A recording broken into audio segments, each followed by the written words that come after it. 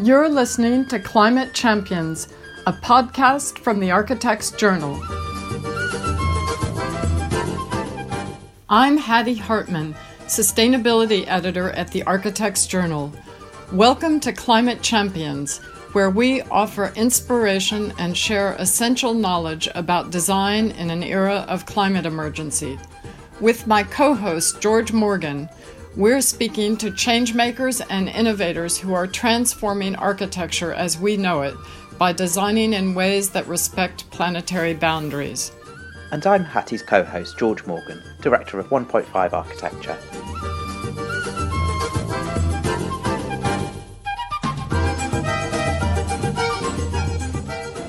Sustainable architecture exactly does not have any style or look to it at all because it's completely driven from the local context. So that means the brief, the people, the place, the available materials, and what's appropriate to that context.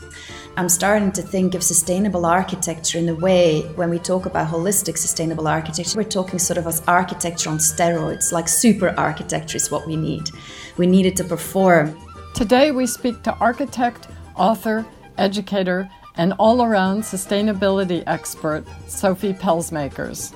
And then after Sophie's interview, we'll hear from Scott McCauley in Glasgow about why he founded the Anthropocene Architecture School and how architectural education needs to change.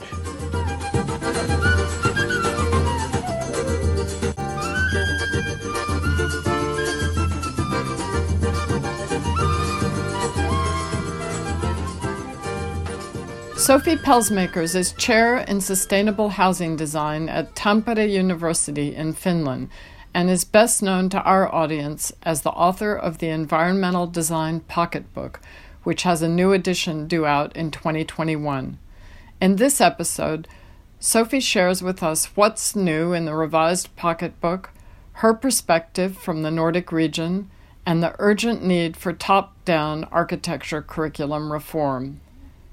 Sheffield professor Fionn Stevenson has called Sophie a live-wire academic.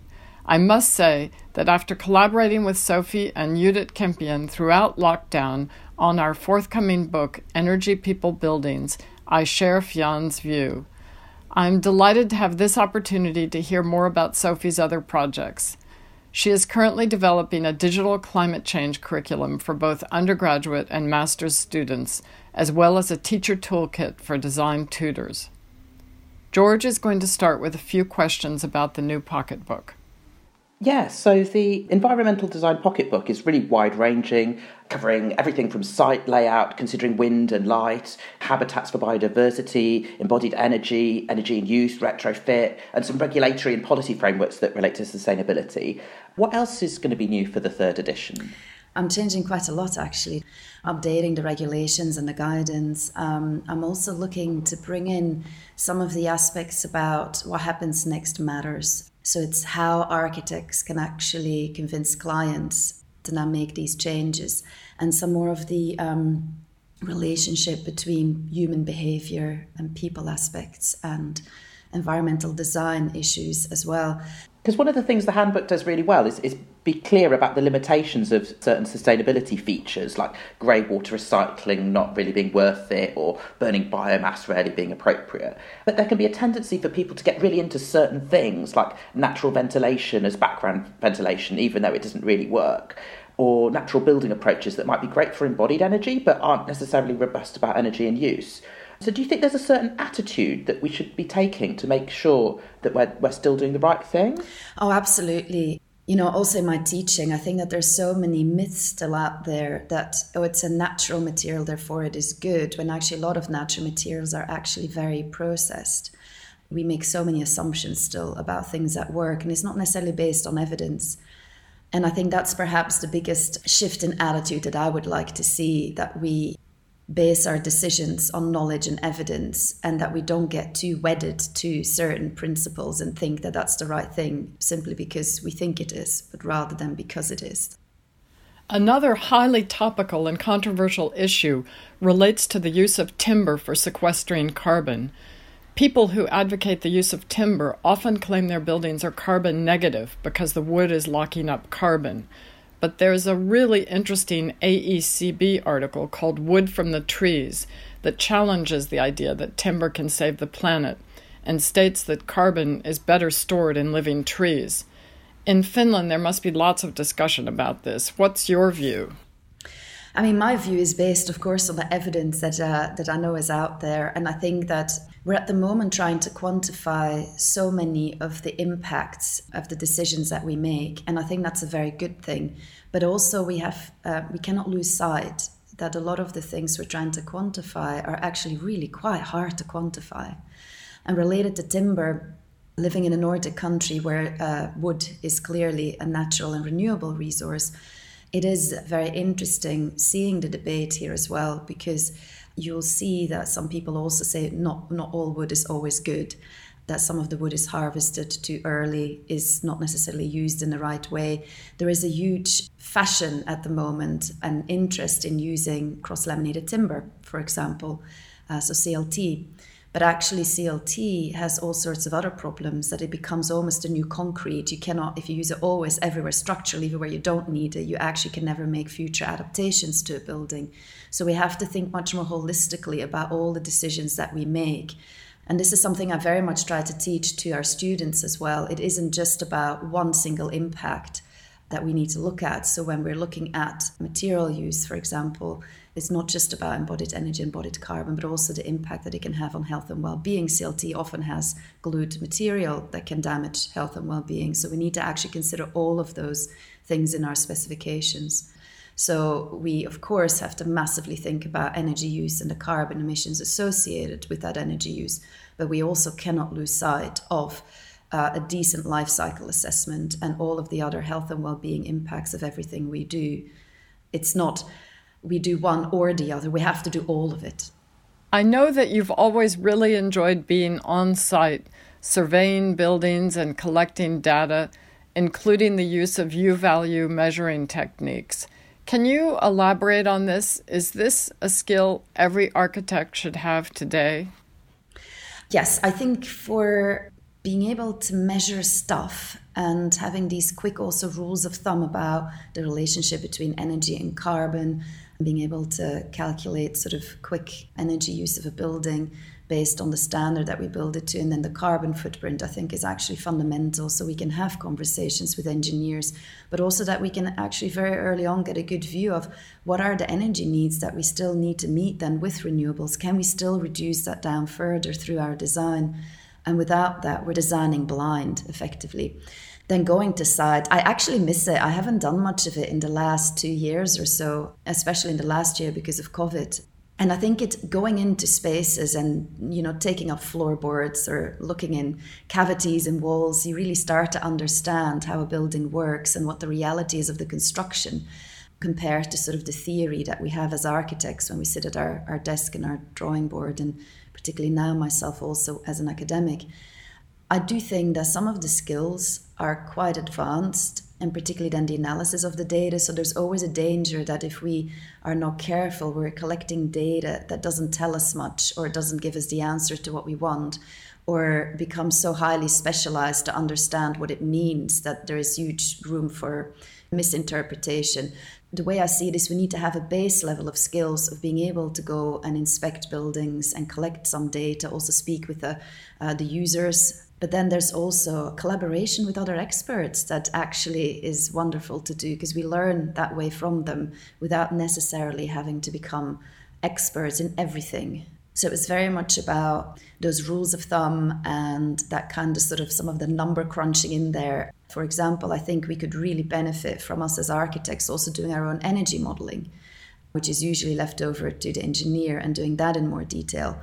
But I really think that the only way that we can build sustainable architecture and create it for reality is very early on already collaborate with experts, because there's so much continuously changing, so many skills that we need to have, and not one person can embody those skills.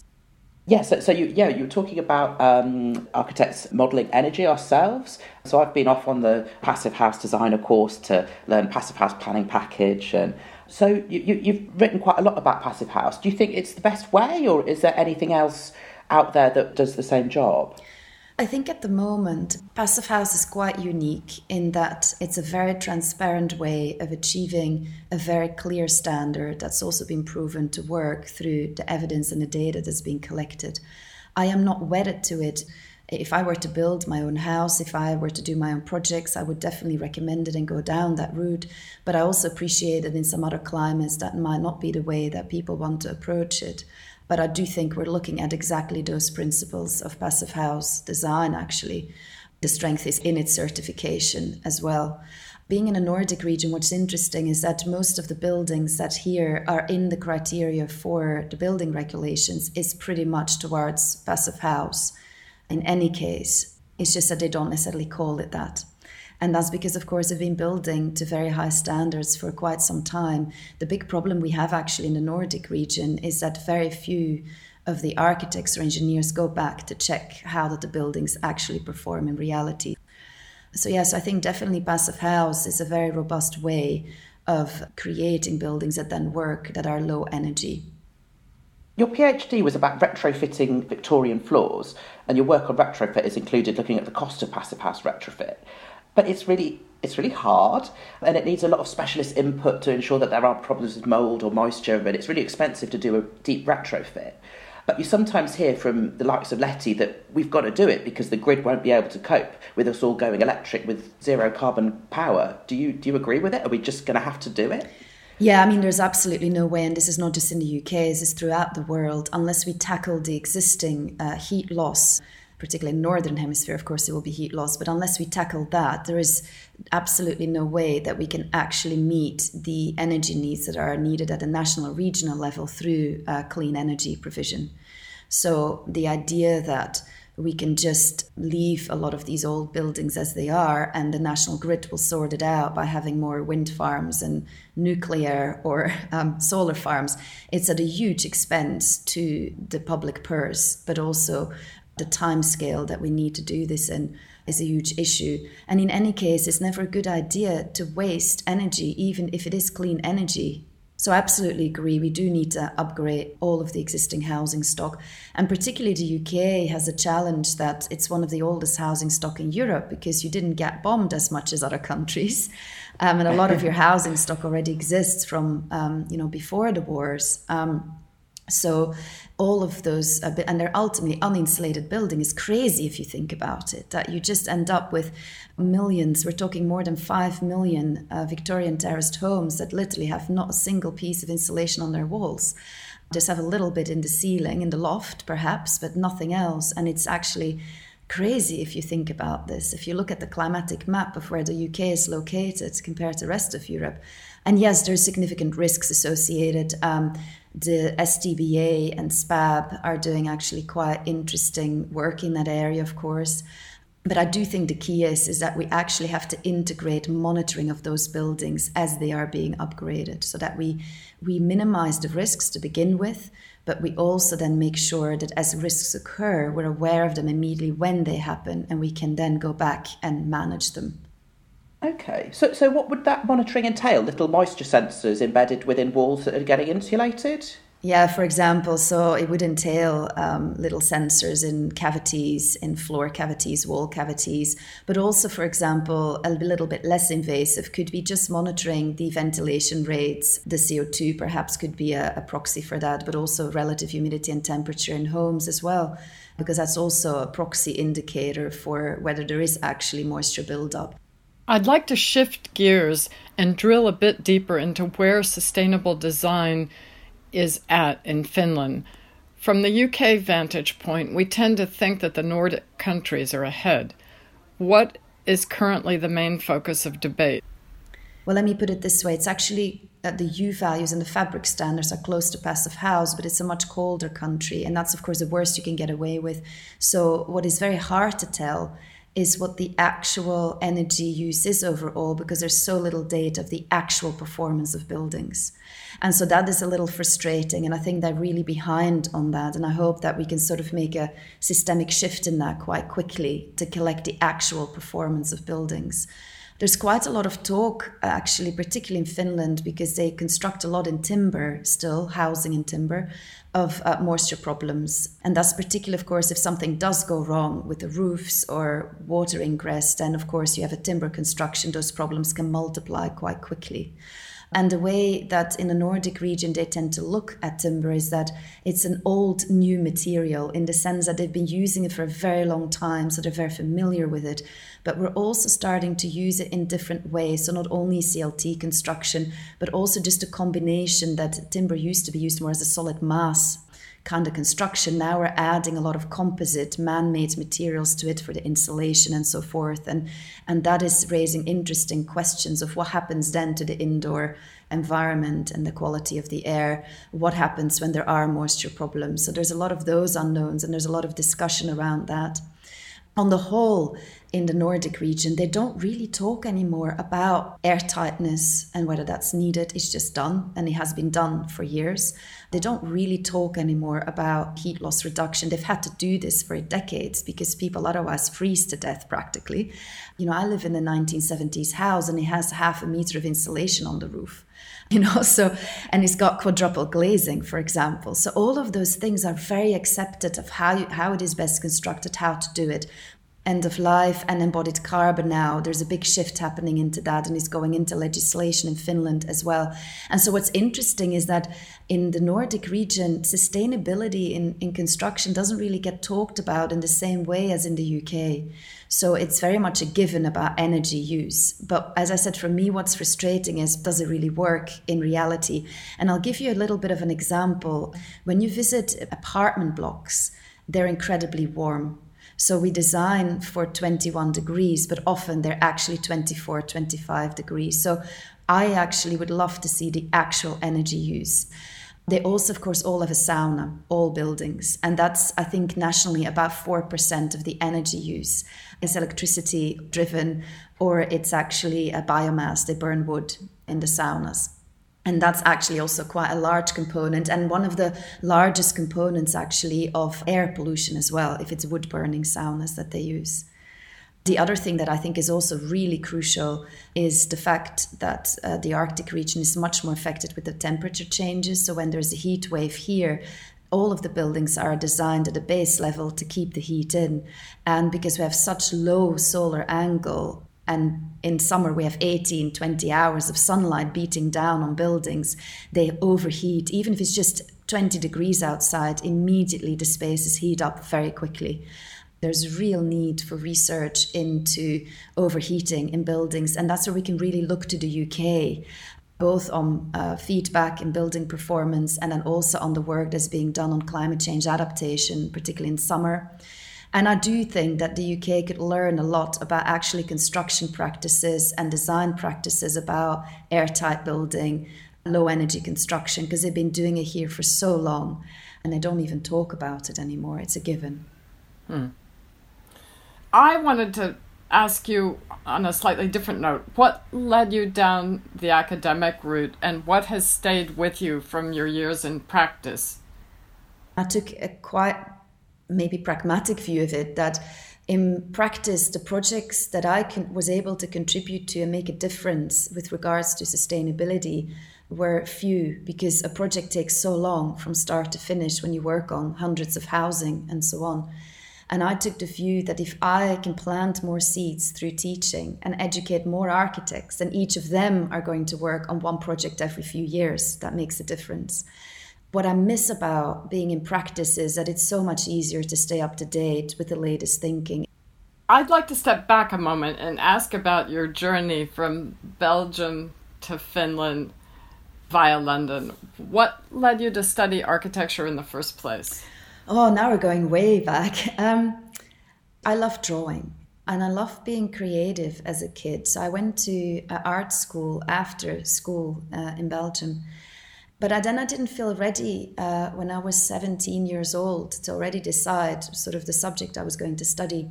And I was very lucky to get a scholarship to travel to Indonesia for a year exchange with American Field Service, AFS. And I had the most amazing year there. And I ended up, probably because of my arts interest, in a host family, and my host dad was an architect in practice and an academic. And I could see my host dad, Professor Tony Addianto, take his student drawings back home on the dining room table out of these sort of very vernacular kind of student projects they'd been designing. And it was sort of natural when I went back to Belgium that I would study architecture. But then I had a really hard time when I was in architecture school. I really did not belong at all. It's still very much, or at least at the time in Belgium, it was very much an upper middle class kind of environment. Everybody drove a car. I actually still can't drive a car because I never took classes because I didn't have access to a car. And I come from more of a working class background, so I had to work to be able to study. And that was really quite unusual. And that's when I realized if this is what architecture is, then I don't want to be an architect. If it is all about just designing for the well-off and very little consideration for the other and other people, then I knew that it wasn't for me, that I didn't feel I belonged. But that then changed in the UK when I then ended up working for a practice that had worked for the NHS and upgrading of existing mental health hospitals and children's wards in West London. And so that massively changed in that sense. And then I ended up accidentally into sustainability as a part-time student in the UK, being told you have to attend an introduction for all the theory classes, so history theory, sustainability, and so on. Urban design was one of them, landscape. And the first one was sustainability, and for me it was homecoming. I stayed the whole day. I never visited any of the others, and since then I knew that this is what architecture means to me. It was never a conscious kind of decision. So what happened on that day? Who was speaking, and where did the light bulb go? So this was Mike Thompson at East London University, and it was actually talking about climate change and the impacts that the built environment has on the environment and on people. And for me, that was a homecoming. I never then questioned it from then on. I knew my path in a way, but it was very accidental in many ways. And that's how I ended up also teaching a few years later or a year later on that course. And it was very much, hey, can you help deliver a seminar? We got loads of students, you might be good at it. And I was like, what, me? Okay, I'll have a go. And then I got mentored and I really liked it and I felt I could make a difference. And so I took on more and more and never left. So yeah. In our first episode with Maria Smith of Bureau Happel, we kind of identified key staging posts in her career that led her to become a climate activist. And in your case, it sounds like there was this one day. Are there other moments along the way that you can point to that were watershed moments? When I worked at Levi Bernstein, I really valued the work that they did on social housing and so on, and that they really tried to make a difference to people's lives. So I've really felt right at home there. Maybe if I back up a little bit, there is a danger when you first learn about sustainability, it's all about energy and carbon, and you start really compromising everything for that. And you forget a lot of the time about it. This is actually about people as well and other impacts. This is real. This is not just on paper what we're trying to do. And so that then meant that I started to realize that we need to get much more of the people's perspective and their satisfaction and understanding how do things work for them into the picture. In terms of holistic thinking about sustainability, curriculum reform is a topic I know you have thought a lot about. You are developing an online curriculum which already has a website and several publications on this topic. What do you think has to happen to spark the overhaul in teaching that is necessary to address climate emergency? Wow, that's a big question. Yeah, it's on my mind a lot, actually. It's a few individuals that are trying to make a change, and we need everybody on board to make that change.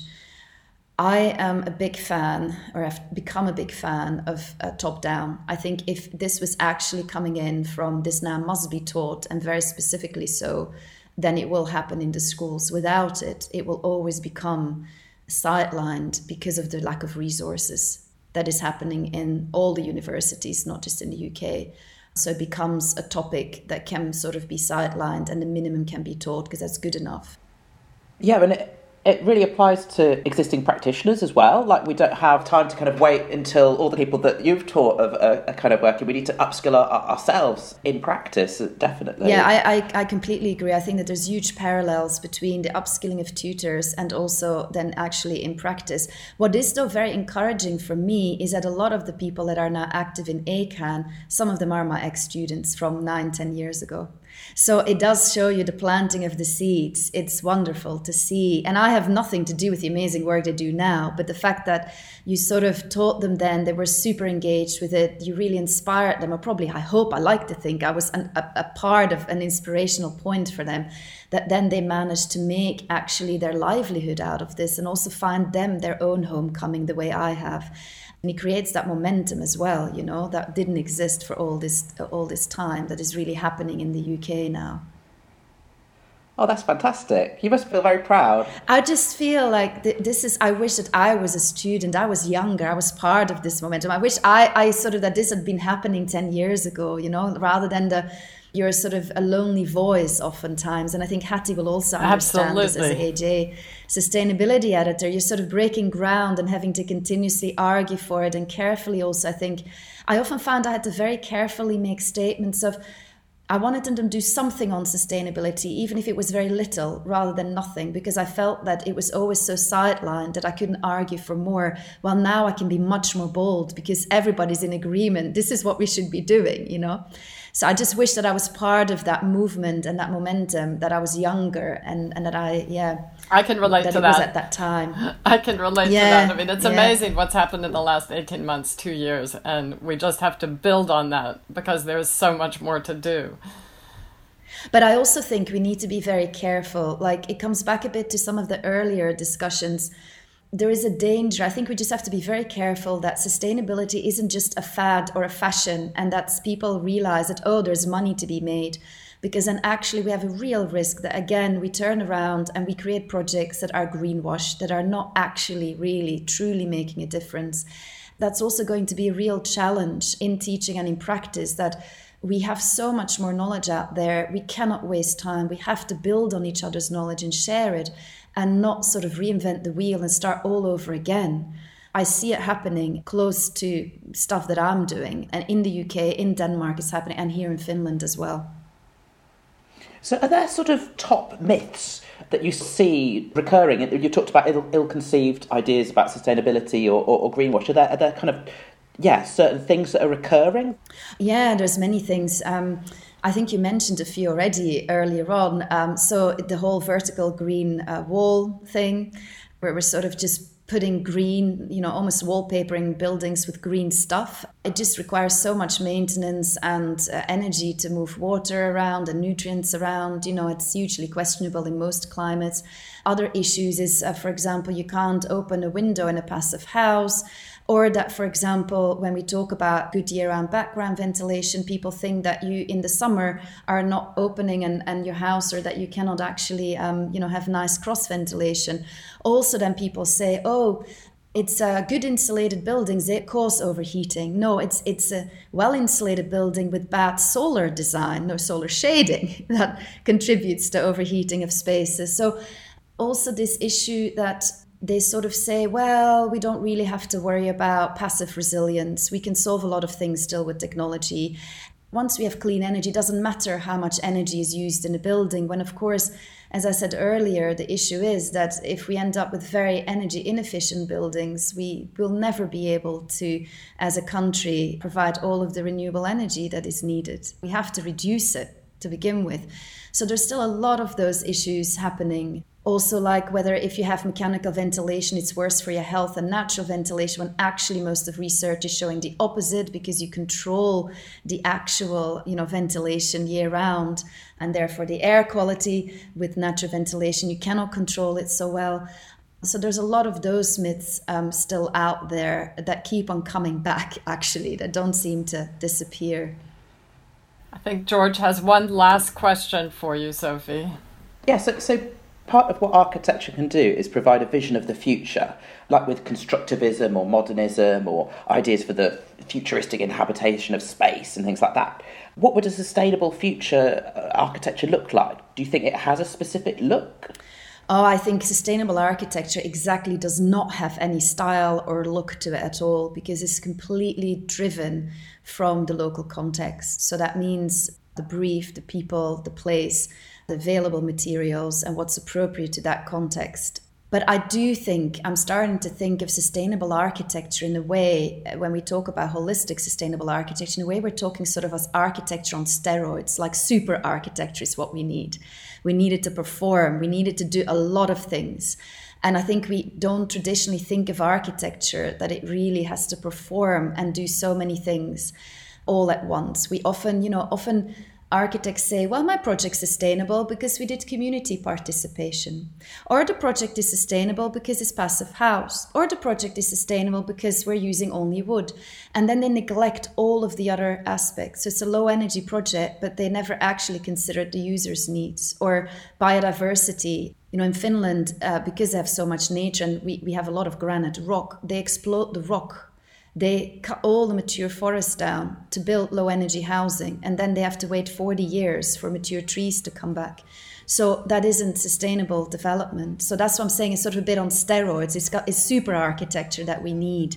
That's how I'm starting to think of it and explain it to my students. It's not good enough that you do one thing and say, look how sustainable we are, when then you neglect health and well-being or the aesthetics of a building or the urban infrastructure and so on and so forth. So it needs to be a super kind of architecture that we need to create.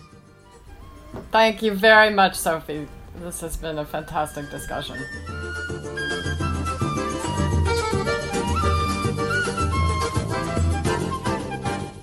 As a complement to our interview with Sophie, we've invited Scott Macaulay, mastermind behind the Anthropocene School of Architecture, onto the podcast.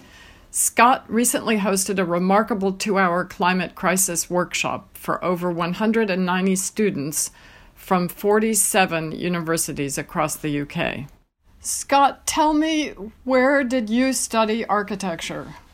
I studied architecture at the University of Strathclyde in Glasgow.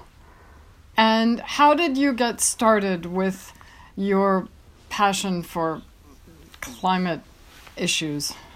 During my time in uni, I was quite disenchanted by not being taught on sustainable design or the pragmatic ways of doing this. So I started to go out and look for places I could do this. So after my second year, I went and took a course of UK Hempcrete, who then, after taking that course, they said, we've got this project going on in the French Alps. Would you like to go and volunteer? All you've got to do is pay to get there. So immediately, sustainable design, ecological construction, going to the French Alps in the middle of summer in blazing sunshine, said yes, dove at it. And then I just met all these incredible people, architects, craftswomen, you name it, people doing every single point of design, construction and crafts. But they were all working on this one couple's property, and the couple themselves were really inspiring. They wanted to have a permaculture farm around the house. And then I came back and got introduced to the Scottish Ecological Design Association. So I all of a sudden had this great community of people to learn from outside of university. So I really wasn't getting that in uni much at all. And then what led you to create the Anthropocene Architecture School? The IPCC released a special report on 1.5 degrees, and then nothing. There was a kind of like a lull. Nothing changed. And that, for me, it was really jarring. And there was all these things about 12 years until irreparable climate change. But then groups like Extinction Rebellion just burst into life. There was the occupation of Nancy Pelosi's office by the Sunrise Movement. And suddenly people were just doing things. So that was really energising and uplifting. And then we've got the Architecture Fringe in Scotland, which is absolutely phenomenal. It's just this incredible open platform. And I looked at the provocation was in real life. So for me, it was just, and I thought, how can I expand this? And just like a little bit playfully, just sort of play off what their topic was. So I just said, in real life, there's a climate crisis. And then laid out a kind of very theatrical 5-point manifesto of pointing out what was wrong in architecture schools. I then did a wee bit of research to see how much do students really know about sustainable design in 2019.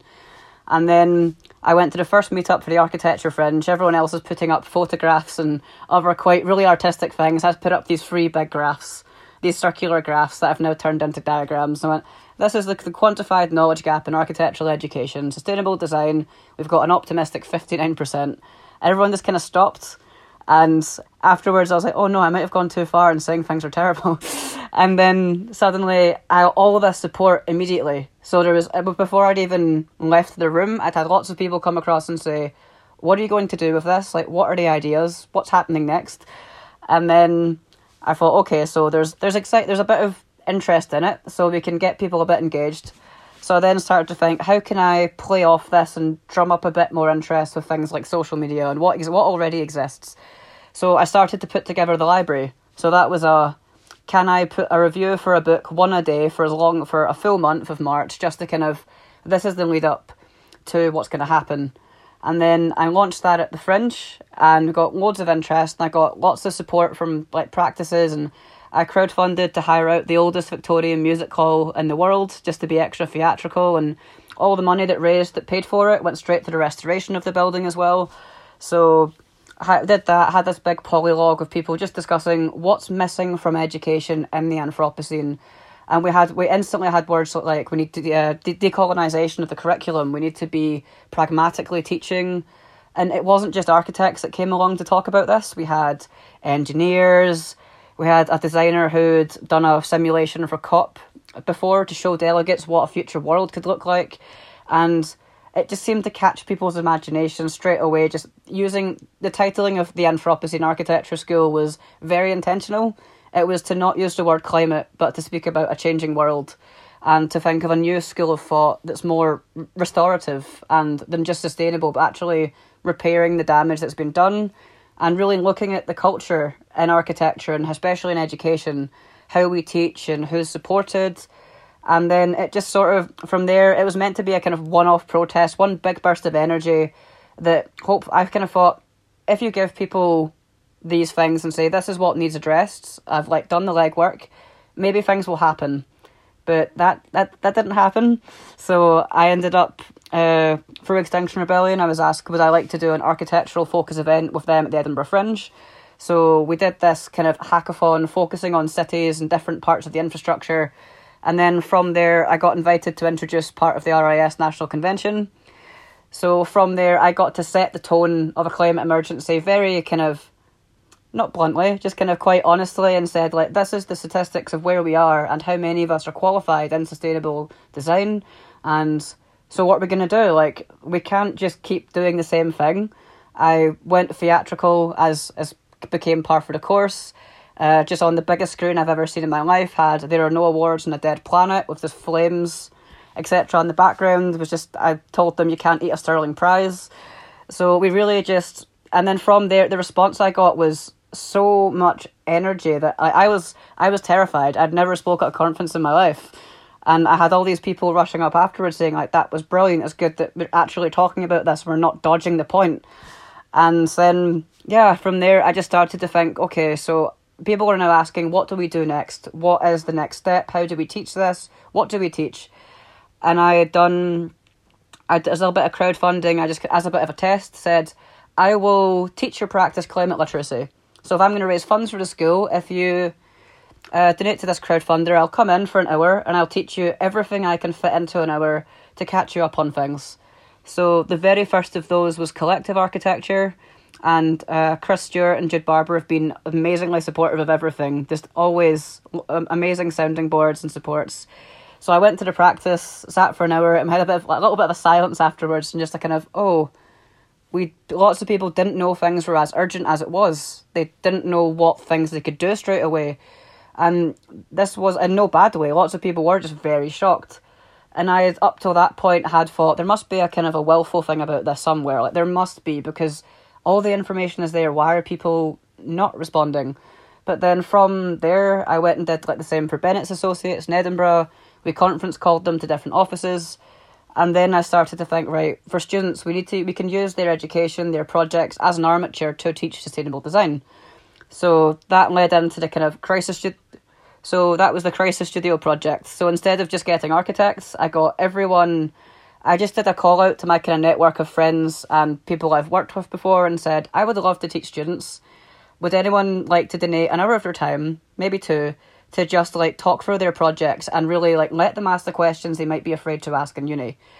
And the response from students was amazing. They were just like, some of them were coming like out excited about projects they were dreading or not enjoying, and they were able to ask people who that was their entire specialty.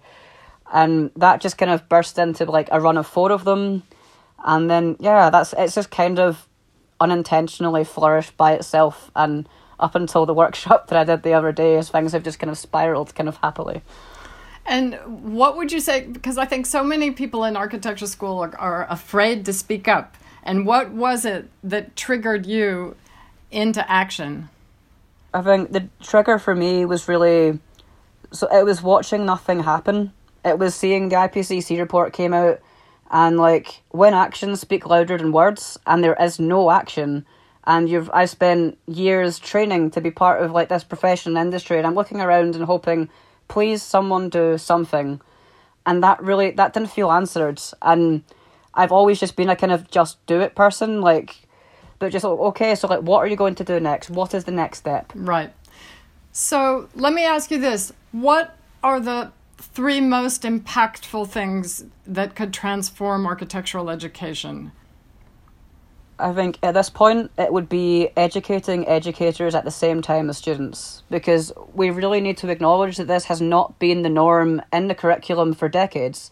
So just to put the blame on students that they need to learn and that's it. You can't teach people climate literacy if you haven't yourself taken the time to learn climate literacy. It's really just having the honesty and being humble and just saying to tutors, like, we will support you in learning this whilst you support students. So number 1 is educate the educators and share resources, because that's a huge gap. Then second, in terms of practices, you could do a great deal of good by inviting students just to actually walk students through your project like it's a crit. Show them what you learned, how you refined things, but show them how data matters, and that there is a performance gap in how we design. That's something that's it's not touched upon in architectural education. So if you tell students that, by the way, buildings can perform 3 times worse easily than you design them, they're shocked. And I'm like, that is very normal. So the second one is use your projects to teach students. So actually have practitioners educating in a way which doesn't feel like a lecture theatre or even in the design studio. So treat students as if they are already fully chartered. Just talk to them as if they're your equal, which would be incredibly important. And third, I think we need a united front. So we really need to have kind of the ARB, the RIBA, and everyone else with an interest in the schools of architecture, everyone around the table, and like who can bring what, who's filled what gap, what do we not need to develop because somebody has already done a really good job of doing. There is no need in us reinventing wheels and developing all these. I've seen like dozens of carbon calculators, and we don't need 20 of them. We need like 1 or 2 that work slightly differently, and we're fine. So like stop burning time reinventing wheels. We need to go beyond one discipline. Like architecture's not the silver bullet. Scott, I think we can leave it there. Thank you very much for your time. Thank you very much.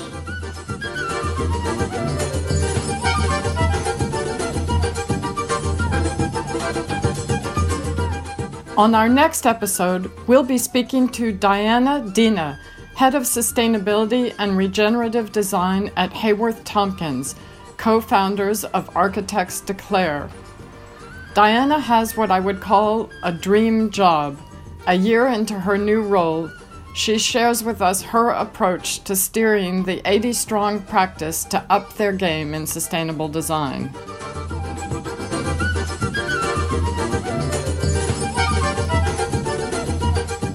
You can find out more on the Climate Champions webpage at architectsjournal.co.uk, where you can also send comments and subscribe. Thanks for listening.